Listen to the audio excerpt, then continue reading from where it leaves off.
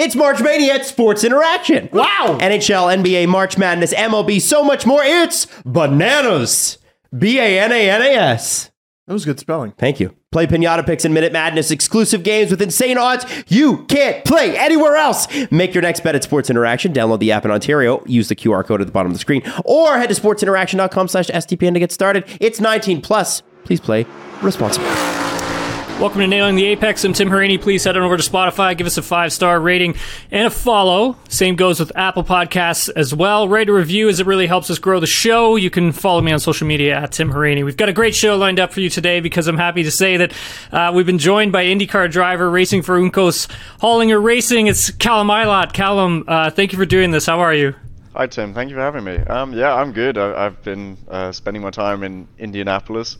It's a bit cold at the moment, but training a lot, getting ready for the season. IndyCar's a tough one, so we have to do quite a bit of training. Okay, so training, let's start there. So when you're not driving race cars, Callum, you can also catch him on his podcast with Marcus Armstrong called The Side Pod, and I believe that's on your Screaming Meals network. Yep. It's good, dude. I listened to it and really, really liked it, man. But it's a bit chaotic, I think. That's what the feedback I got. But no, we wanted to do something. Obviously, Marcus was more in charge of the Screaming Meals stuff, especially when he was in Europe. And I said that was a bit off the rails for my kind of style. I'm not too keen on that.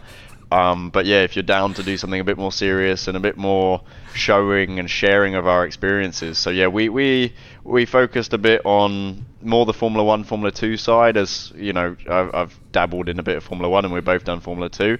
And then we do highlight the IndyCar side as well. But we want to kind of start it off covering quite a bit of racing and then, I would say bounce off into different areas. But yeah, if you want to give it a listen, please join us. But, I'm not going to take away from you guys here. No, they should. It's really good, man. I really enjoyed it. Last time, so when I drove Champ Car Atlanta car, so we're going back, that car was really physical. And I was in super good shape, dude. But, Marcus on the podcast, saying that I believe it was he thought that the Grand Prix of St. Pete was going to be more physical than it was. My question for you is, does he just possess superhuman physical strength? No, this is where it's a bit of. Do you mind if I swear? Yeah, go for it. A bit of bullshit because he really struggled in F2. So I think that shows maybe what he's driving a bit more.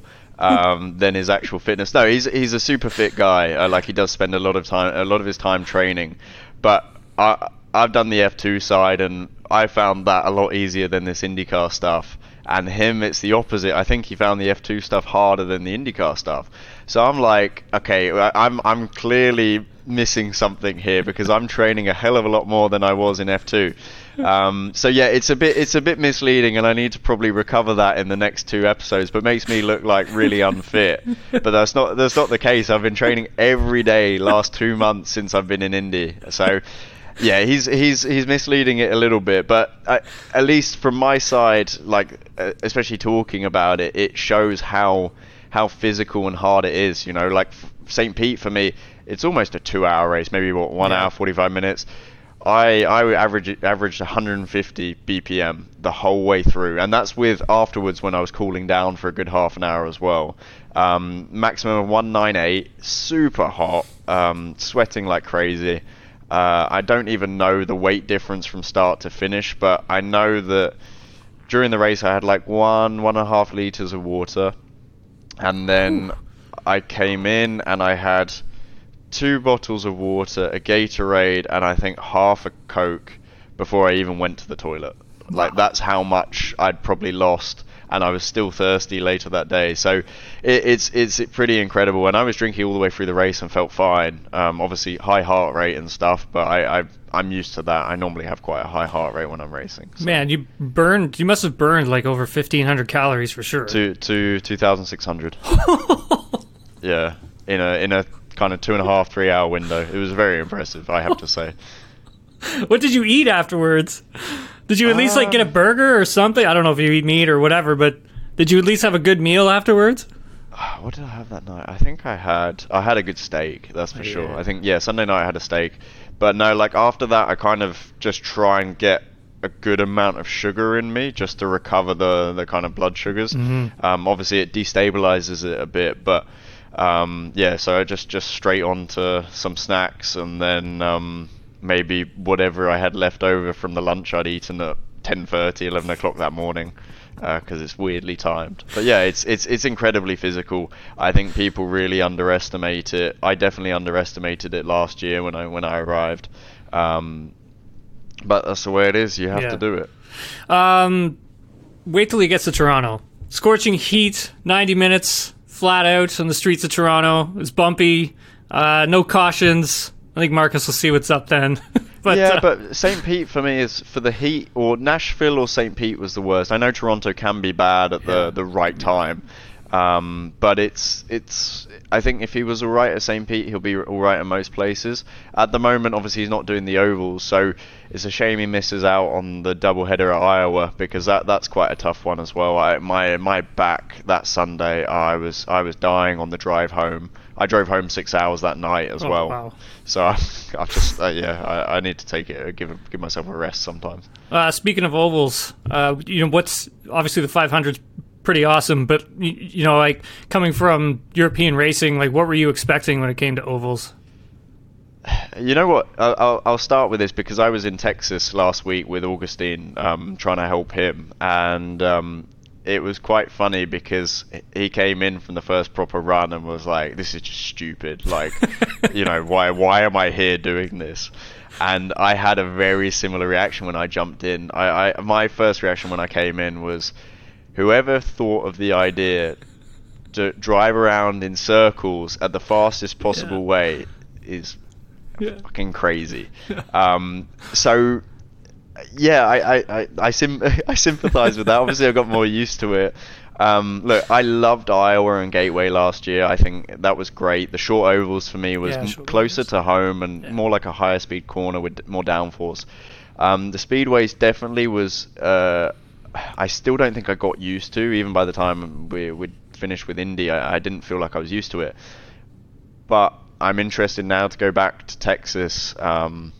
After a whole year of kind of ovals and that, and really see where I'm at, because I'll be a hell of a lot more comfortable. And those were the first two races. You've got Texas, which is quite a tough one to jump into, and then Indy, and then actually the easier ones, in my opinion, are the later ones. So it's not easy. But yeah, for those who don't know, you have Texas, which in qualifying you're kind of averaging 220 miles an hour for 2 laps. You have Indy where it's 230 for 4 laps. I mean, Scott Dixon holding the record now, or P2 on the record, not sure, at 234 miles an hour, which is insane. And then you go to Iowa, which is like 185, maybe 180, and Gateway, which is a bit in the middle because you've got a very high speed corner and then a kind of more hairpin road coursey.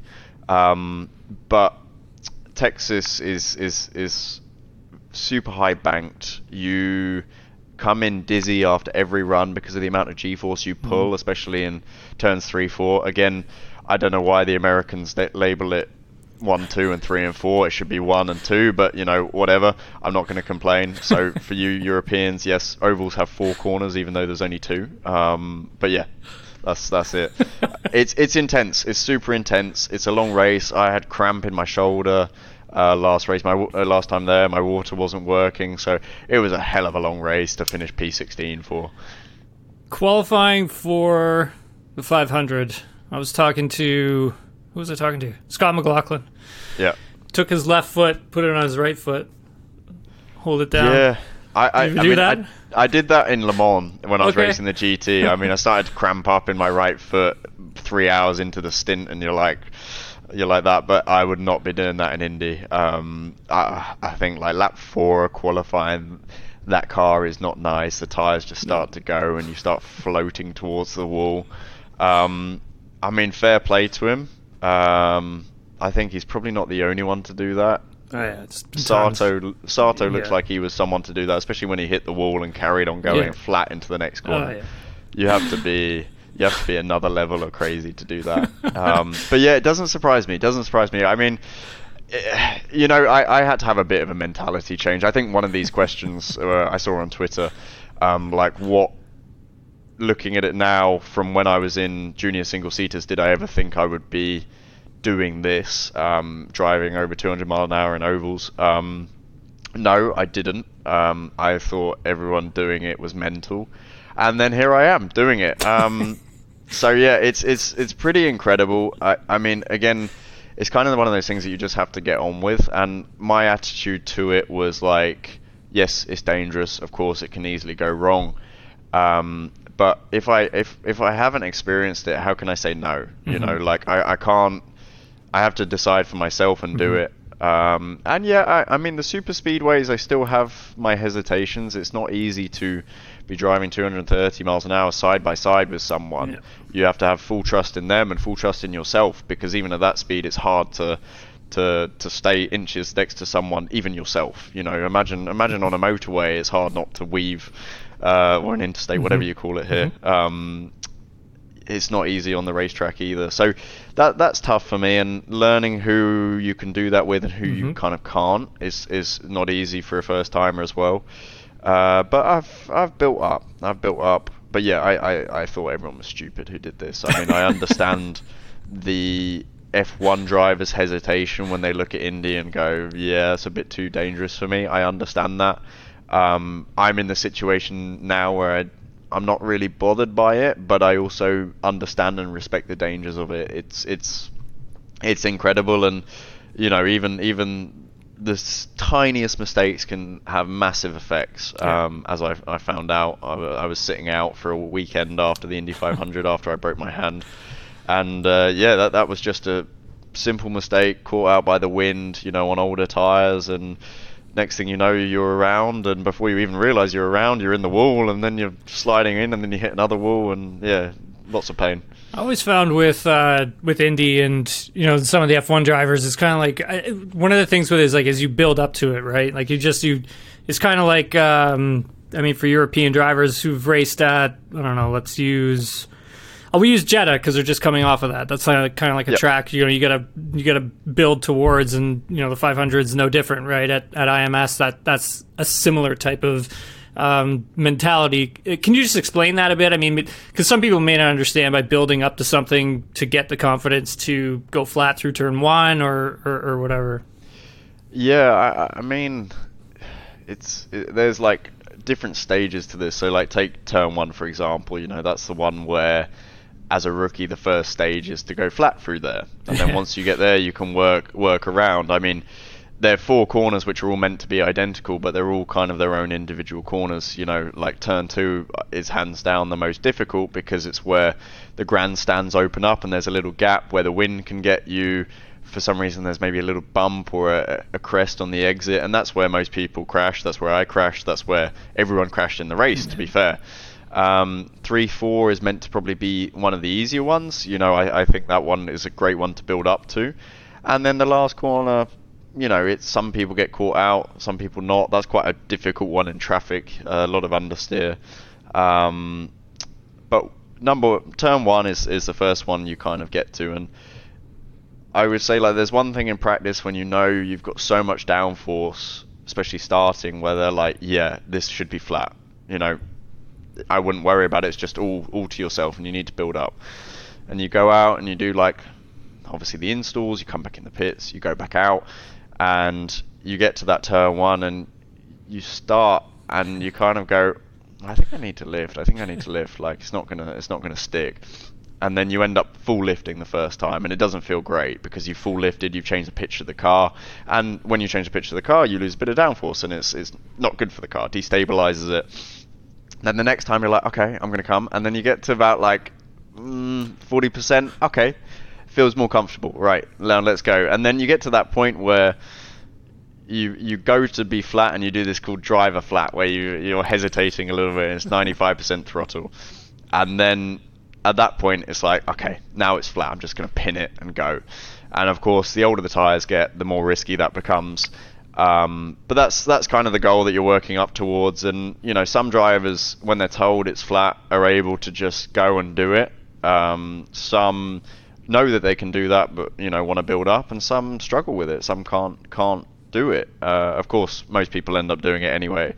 What's difficult is when you go to qualifying and you've got those 4 laps and you're trimmed out like crazy. The trimming out means taking the downforce off. You know that the car can do it, right?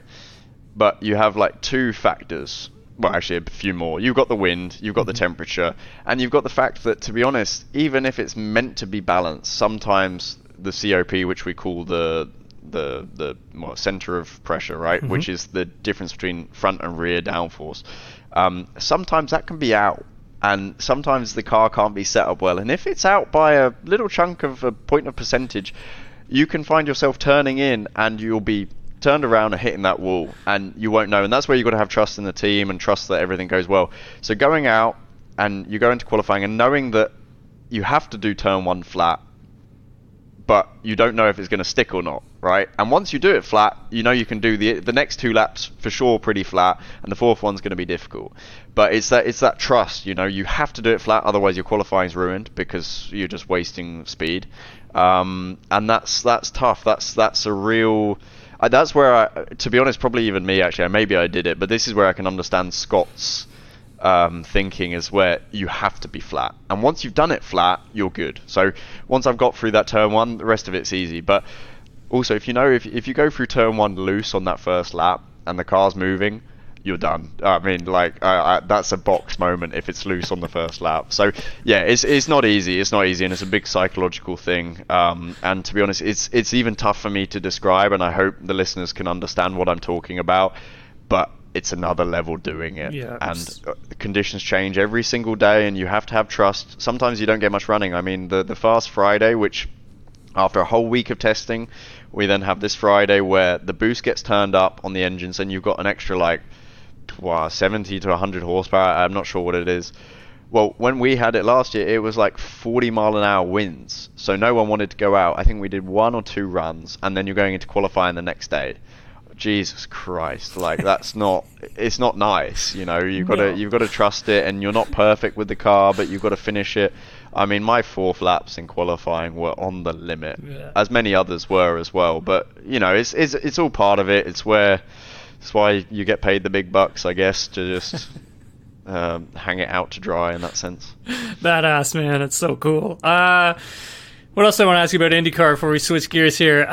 Favorite track so far that you've done on the IndyCar calendar, and we'll remove IMS from that. Anything outside of IMS, what's been your favorite track? Well, IMS isn't my favorite. The wool hurts there. I'm not in good relationships with her at the moment. So for ovals, it's Iowa. I really enjoyed that weekend. I hated the testing there. The testing was shocking. But then I went to the race weekend. I was like, I love this. It's great. Road courses, I think Road America, that really stood out to me as a great track. Barber and Laguna as well, close up there, but they were great.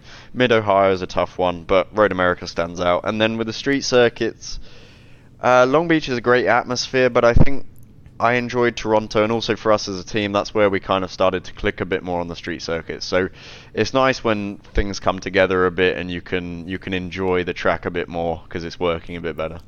So you've raced against some of the best of the best in motorsports, man, and you've beaten pretty much almost all of them. A few, most of them. There's still a few I'd like to beat. Right. Okay. Toughest competitor. Look, I've had a couple. You've had some good teammates too. Yeah, no, going through it I have, but I think there's a couple, because I don't ever like to single anyone out on this side, but throughout my years, me and Lando have been, up until he obviously progressed to F1, we kind of did different paths but came together at certain years. So 2014 in karting, we were racing together, and he was mega good. If that makes sense, yeah. Sorry, my English is no, it makes total sense. Dodgy. Then we came back together 2017 F3, and he was a rookie at the time. I'd done 3 years in F3, but at the same time he'd done 4 years in cars, so I'd had 3 years of experience versus 4 years. Right. You know, it was interesting to see the different paths come together. And actually, to be fair, I mean, even at 9-10 years old, we were racing together in karting as well. So again, 2014, we came together at the pinnacle of karting, and then again in F3. So he was super competitive. and hands down one of the best drivers I've seen. George, I raced against. We were teammates in 2015 in Carlin. He was 2016 F3 with High Tech. But I think for him it wasn't clicking at this time. He was showing potential, but then when he went to GP3 with ART, it just clicked, and he became, I think, just put it together and became the kind of driver that he is now. I think 2018, Antoine Hubert, he was super impressive because we'd been teammates back in 2016 as well, and he was a bit raw around the edges at that time, and in a certain way I had the upper hand by quite a bit in 2016. I came in 2018, I was like, shit, okay, you've stepped it up, and when a driver improves that much, I also have a lot of respect for them, and that was super impressive for me. So he was one of those ones that I think when he got the understanding of it was super good, and what he did with Arden in 2019 before the event was mega. I think that they really struggled, and he was able to get the most out of that car and more. And then I've been around a lot of other guys, even if it was just for one race. But yeah, I obviously 2020 I was against Schumacher, Sonoda, teammates with Guan Yu Zhu, who's doing well in Alpha at the moment. Guan Yu Zhou. I mean, I call him Joe. I mean, that's what we've always called him. I mean, even the younger side of things. Kind of did a couple of races in karting with Verstappen, Leclerc, I think maybe even Ocon. You did FIA F3 with Leclerc, right? Oh yeah, Leclerc. Yeah, that was Leclerc finished 4th in the championship. Giovinazzi 2nd. That's what it was. Rosenquist won it. 3rd was Jake Dennis. Right. I think George was like 7th or 8th. Yeah. Albon was 7th or 8th. That was what, 2015, if I remember correctly? Yeah. Okay, so you're coming right out of karts into those cars? Yeah, straight into Formula 3. Dear. I was with Red Bull at the time, and Max had just done it in 2014, albeit with a lot more testing than I got. Yeah, he had a ton, I heard. I sat down with him in the middle of 2014, and he was like, so how old are you? And I'm like, 15. He's like, so you can do Formula 3 next year. Okay, we sort it. You go. I'm like, oh shit. Okay, right. Let's go. I didn't really know what I was getting myself into. Super stacked grid. If you guys who know racing want to go and look at that year, I mean, we had some legends. Even Mahavir Raghunathan was in this grid. It was 36 drivers, super competitive. And for a first year, I didn't do a bad job, but obviously I didn't do the job that was expected after Max, and I split with Red Bull at the end of that year. But well, here's a few, Callum. Like, I just pulled it up. Here's just a few. So this is Rosenquist. This is 2015 FIA F3. So Rosenquist won, Giovinazzi 2nd, Jake Dennis, Charles Leclerc, Stroll, George Russell, Alex Albon, Maximilian Gunther, Ferrucci, yourself, Sergio Sette Camara, who eventually, I think he finished 3rd in 2019 F2, I believe. Fourth. Cause, so was it 4th? Okay, so I mean, like, that's a stacked field, dude. Like, oh yeah, no, it was ridiculous, and like, there's even more. There's WEC champion Gustavo Menezes. He was a teammate at the time. We've got Ferrucci. Nick Cassidy was in there. Cassidy was in there. Arjun Maney. Yeah. Dorian, is it Buckalacci, I believe you can pronounce it? Buckalacci, I think. Buckalacci. I mean, there's some, even the guys further down, like, there's a ton of talent on here, man. Fittipaldi was in it as well. Yeah. No, it was impressive. It was tough. That's crazy, man. Good for you. I enjoyed it a lot, though. It was good. For sure, all the things you must have learned. Moving over, we'll talk some F1 real quick before we get some questions. Let's talk about Ferrari. Dude, what's going on with your former team? I mean, come on. The race pace was shocking after Jeddah. Like, shocking.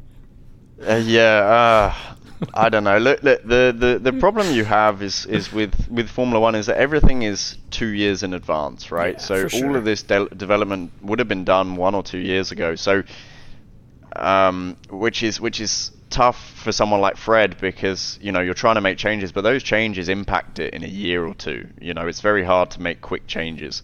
And I'm pretty impressed to see what he's doing and the rate of change from what I understand, because it's a bit speculation. I'm not there. I don't know. Yeah. But from what I hear, it's rather impressive what he's doing and how he's changing things. But of course, that effect will be later on. Yeah, the race pace isn't amazing. I think I saw a stat earlier that it was relatively similar to last year, whereas even Mercedes improved, Red Bull have improved massively, and obviously Aston have astronomically. But so in that, it's very similar. It's tough. It's super tough. I think they got a bit done on strategy with the safety car. I mean, no one was expecting that safety car. It wasn't really planned, of course. And then I don't think it even should have been a safety car, but not my area. They I think it's amplified by how well Aston is doing. That's another two places that you're potentially going to lose. Merc it's close, but you know it's tough. They've got so much behind them and such a great team that it's in such a way you only fall harder when it's not going well. So I do feel sorry for the guys there. And everyone, I mean, and you can agree or disagree on this, but I mean, like, everyone keeps saying it's only been 2 races, right, Callum? And it's like these things can turn around quite quickly, especially now the way that the regs are with Formula One and cap on wind tunnel testing time, and then you've got your cost cap on top of that as well. And, you know, if you take a look at Aston Martin last season, I mean, they started off as slowest car on the grid, arguably one of. I think their race pace was really good, though. So quality pace, I would agree. But if you looked, especially at the end of the year... that's what I'm getting at. So once you see how that development curve goes off, right? Like, they get to Spain, they get a massive upgrade, and then it's kind of like every upgrade they get from then on out it's almost like they're hitting home runs with it. Like, everything started to work. Cars started to work better. And I think, like, that's the thing that I've been looking at with this regulation of Formula One now, is that even though Ferrari is where they are, and I think they're probably about, like 2/10 in quali, and then maybe, 6/10 in the race? Yeah, well, I wouldn't even look at that, because I don't think Red Bull is 100%.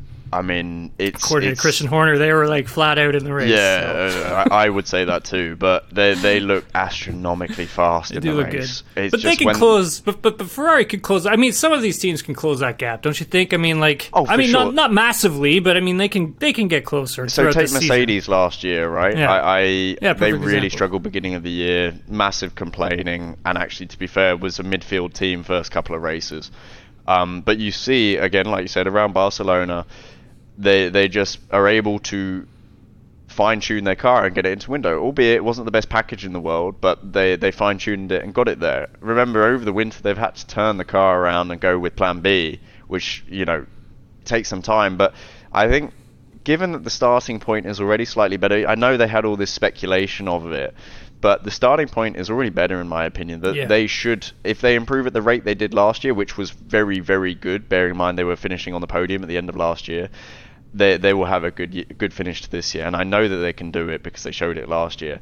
But the other thing for me, when we talk about like Ferraris, you have the Bahrain testing. Bahrain is a very individual circuit, quite low speed combined, only one high speed corner, so you don't really get the feeling for all the weaknesses. But it's a good place to test. Barcelona is probably the best one, which is why everyone was always going there. But you get a feeling for it. So if you can understand where the weaknesses are there, great. And you can implement that. But you have to do the testing, probably spend 2 weeks analysing before you can get a solid idea, which is already after the race anyway, of where you're lacking and where you need to improve. Then you have to send that to the design team of where you need to improve. They then have to think of it and design something that's going to be better, which you would have hoped they did in the first place anyway. So it's not easy to just creatively come up with something that's better in those areas. And then you have to actually make the thing, which takes another 3 to 8 weeks, depending on the team and what the resources they have and the money behind it because of the cost cap and all of this. And then you have to test it, and then they test it, and then they see that it doesn't work, and then you have to go back to the drawing board. It's so much more complex, and these things have to fit on the car, have to be on the regulations. And you know, if it's something with the front wing, for example, that affects the airflow across the rest of the car, and you may not, even if it's better, it may not even work across the rest of the car. So it is so complex beyond the imagination, which is why they have so many people doing it. But it's incredible when you look at it, and that's in the season when the cars are already made. Imagine the beginning of the season when in February there isn't a car. It's theoretical, right? And then they have to just put it together and hope that it works. It's incredible. I mean, I didn't know any of this before coming into cars, right? And I learned over time, and I sat there with some of the engineers going, how the fuck do you do this? Like, how does one department here, one department here, one department here all put something together and build something which works together? And of course it doesn't always, right? But I mean, everything is, I know it looks, from the outside, how can you make this mistake? How can you do that? It's so simple. It's blah, blah, blah. It doesn't work like that. It is so complex. And we can all sit there and say, it's like this. And some things are like that. Some things are like that. I can agree on that. Maybe strategies and stuff in hindsight. But when you put those cars together and you see the level they go to and the details and stuff, it gives you an appreciation for the whole thing. I think Mercedes has been working on something before preseason testing, to be perfectly honest with you. Probably. We'll probably. I mean, when you finally put that thing together, and you're not showing the show car on the launch, and you get that thing in the wind tunnel, or you get that thing on the 7-post rig, and you're able to see the weaknesses of it or the flex in certain areas, then you're already doing something before it's hit the track. Yeah. But again, you have to put it together, and there is no car until the beginning of the year. Like, it's not like they have this thing ready in September. It doesn't work like that. They don't have it, so they get it in February. And they got to do 2 of them too, so there you go. Well, a lot more than 2, to be honest, across the year, but yeah. Replacement parts and everything else for it as well. Let's head on over to Twitter, because there's like a ton of questions for you, man. Yeah, sorry, I know I was No, this is great, man. This is great. I'll rattle through some of them. Sure. Might not be able to get to all of them, because I know I don't have you for long. But Stephen Clary asks, what was the most difficult aspect to adjust to from the Formula Series, and how has your first experiences on ovals compared to any advice you got to driving prior? So did you get any advice prior to going into ovals? Okay, so with the racing in the junior formula to coming over here, firstly, it's like now a full professional series. You're against the best of the best in every team. There is someone who's been there a long time, right? Yeah. That's great to race against and to learn against because they've got so much experience. Whereas in F2, yes, obviously, it's a competitive grid, right? And it was a competitive grid, but you're all kind of progressing at the same rate, It's not like you've got that benchmark who's been there for a long time. A couple of races, you have that with maybe De Vries, who was there for a couple of years, Latifi, and that. They were good benchmarks to see where you were kind of at compared to the year before. But now it's full professional. You're against the best of the best in the series we have.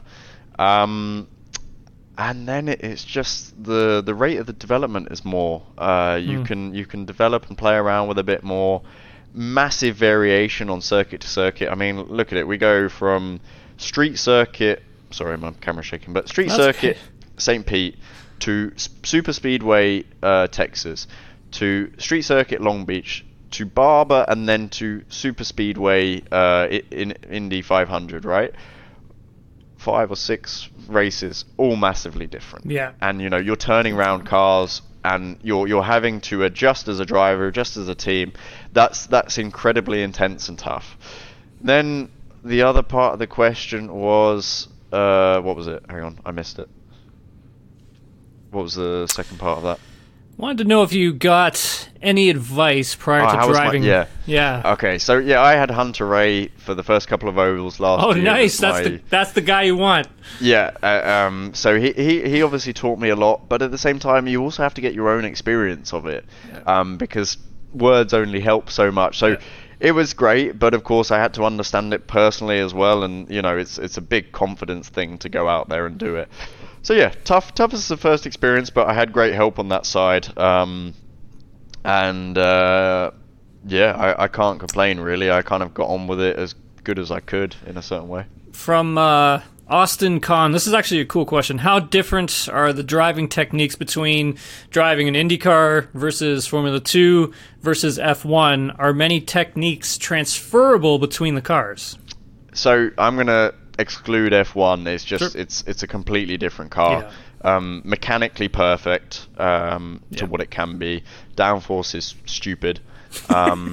and you've got kind of all the tools to help you. So you've got everything with the differential, entry, mid, exit, high speed. You can change it all. You can change everything with the brakes to make it a bit easier for you and help you. We only have brake bias, or anything else you want to change, you have to do it after the session. Whereas that car, you can do everything in session. You can make it work a lot. F2 and IndyCar, very, very similar in a certain way, similar design, obviously executed slightly differently. Massively different engines. We went from single turbo to twin turbo, bit more power out the twin turbo here with the Chevy, and that is a lot more drivable than the single turbo. Single turbo was like, I had to come out the corner and go flat out, and then the boost would build with the turbo, and when I got to a certain point I had to come off the throttle a bit to then come back on, otherwise there would be too much torque if I held it 100%. Okay. So you've got a throttle shape which goes to 100% and then back off and then back up, which is weird, and you have to get some experience for it. Whereas IndyCar is like a normal thing. You back to normal. So that was a bit of adjustment. We've obviously got the roll bars, adjustable roll bars, weight jackers for the ovals, which helps you fine-tune the car, and if it's out the window, you can kind of bring it back into a reasonable window. If you have to adjust a lot with it, you've got a bad car for that weekend anyway. Whereas F2, what you had is what you got. You had to make it work, especially on those kind of difficult tyres. That's the other thing, tyres. So super soft kind of understanding. You've got to really understand the Pirellis to make them work. Save the tyres like crazy in the race. You're driving around like 95% of the time, or 95% at the time, just to make the tyres last. Whereas IndyCar, it's, you get that sometimes where you have to preserve the tyres, but they're not your concern. You come out the pits and you're just flat out. Whereas F2, if I could relax a bit out the pits, I would. If I had no one behind me, I'd take it easy just to get the tyres working nicely, because they can grain, it just shoots you in the back basically if you get it wrong. And then the race is like 2 times longer, very competitive, much more pit stops. It's just mental. It's kind of crazy. You can be really on the back foot of the strategy first half of the race, and it can all turn in a split second just because you played the longer game or something. So that's a bit crazy for me, but they're both great series. F2 was super competitive. Racing was good. Okay, it was DRS racing, degradation racing with the tires, but it was good racing. And IndyCar is close, competitive. You really got to make a move and get past. From that 52 car, who in the IndyCar paddock would you like to prank the most? It would be Armstrong, but he's not going to. He's not racing at the 500, so I can't really get him. But once he starts racing on those ovals, he'll get an initiation, I think. I thought you'd say Connor Daly. Yeah, but I like Connor. I would, but I like Connor, and he's had it tough the last couple of years, so I think I'd cut him some slack. But yeah, I'd maybe a little bit. From Ryan. Ryan would like to know what your favorite moment in your IndyCar career has been so far. Oh, the P2 in Laguna. Yeah, I thought I had the pole. I did that lap and I was like, that must be pole. And then they're like, no, that's P2 by 200. So I was like, oh, come on. So that was a good moment. That was like a starting point for like what we could do. From Is Race Week, do you ever get nervous before a race, like butterflies or chills, or do you get all of it? If it's something new, yeah, I like, because I don't know what to expect. A little bit anxious kind of feeling. Nervous, no, because I learnt very early on in my career, like, whatever happens. You can't really change it once it's done. And I learnt that because a kart race, I'd qualified like on the front row 3 times in a row, 3 separate weekends, and some dickhead comes from the back and just takes you out 3 times in a row. And I was like, well, what more can I do? I've gone inside, I've gone outside. Every time I get taken out.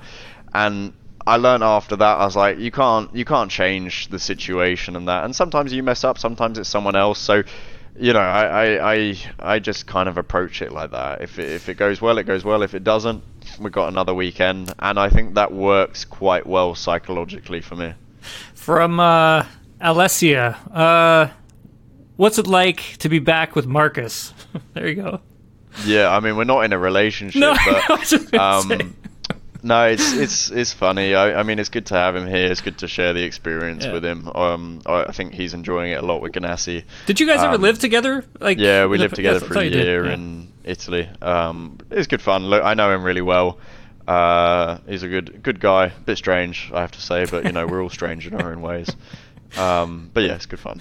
From David, would you rather have a race where you make 10 overtakes to take the win but get disqualified, or a race where you avoid carnage to take just a podium?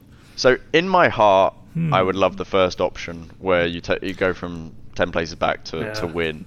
But no one cares anymore about the journey you have. They care about the journey once you get the result, at the end of it all. You need the results, and that's something through my career where I always valued the journey more and the experience that you got, and then realized actually people only care about the results on the long term. Of course, some people care about the journey, right? And I would love more people too. But it's a story of life. No one gives a shit about what you've done until you've done it. That's the thing, and that's my quote of the day on that side.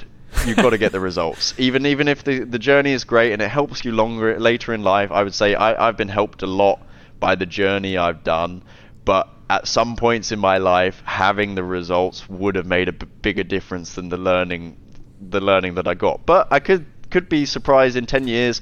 It could be the other way around and catch up on me. From I think it's Katrin. I lot of hope. Oh, there you go. Yeah, she's a big fan. There you go.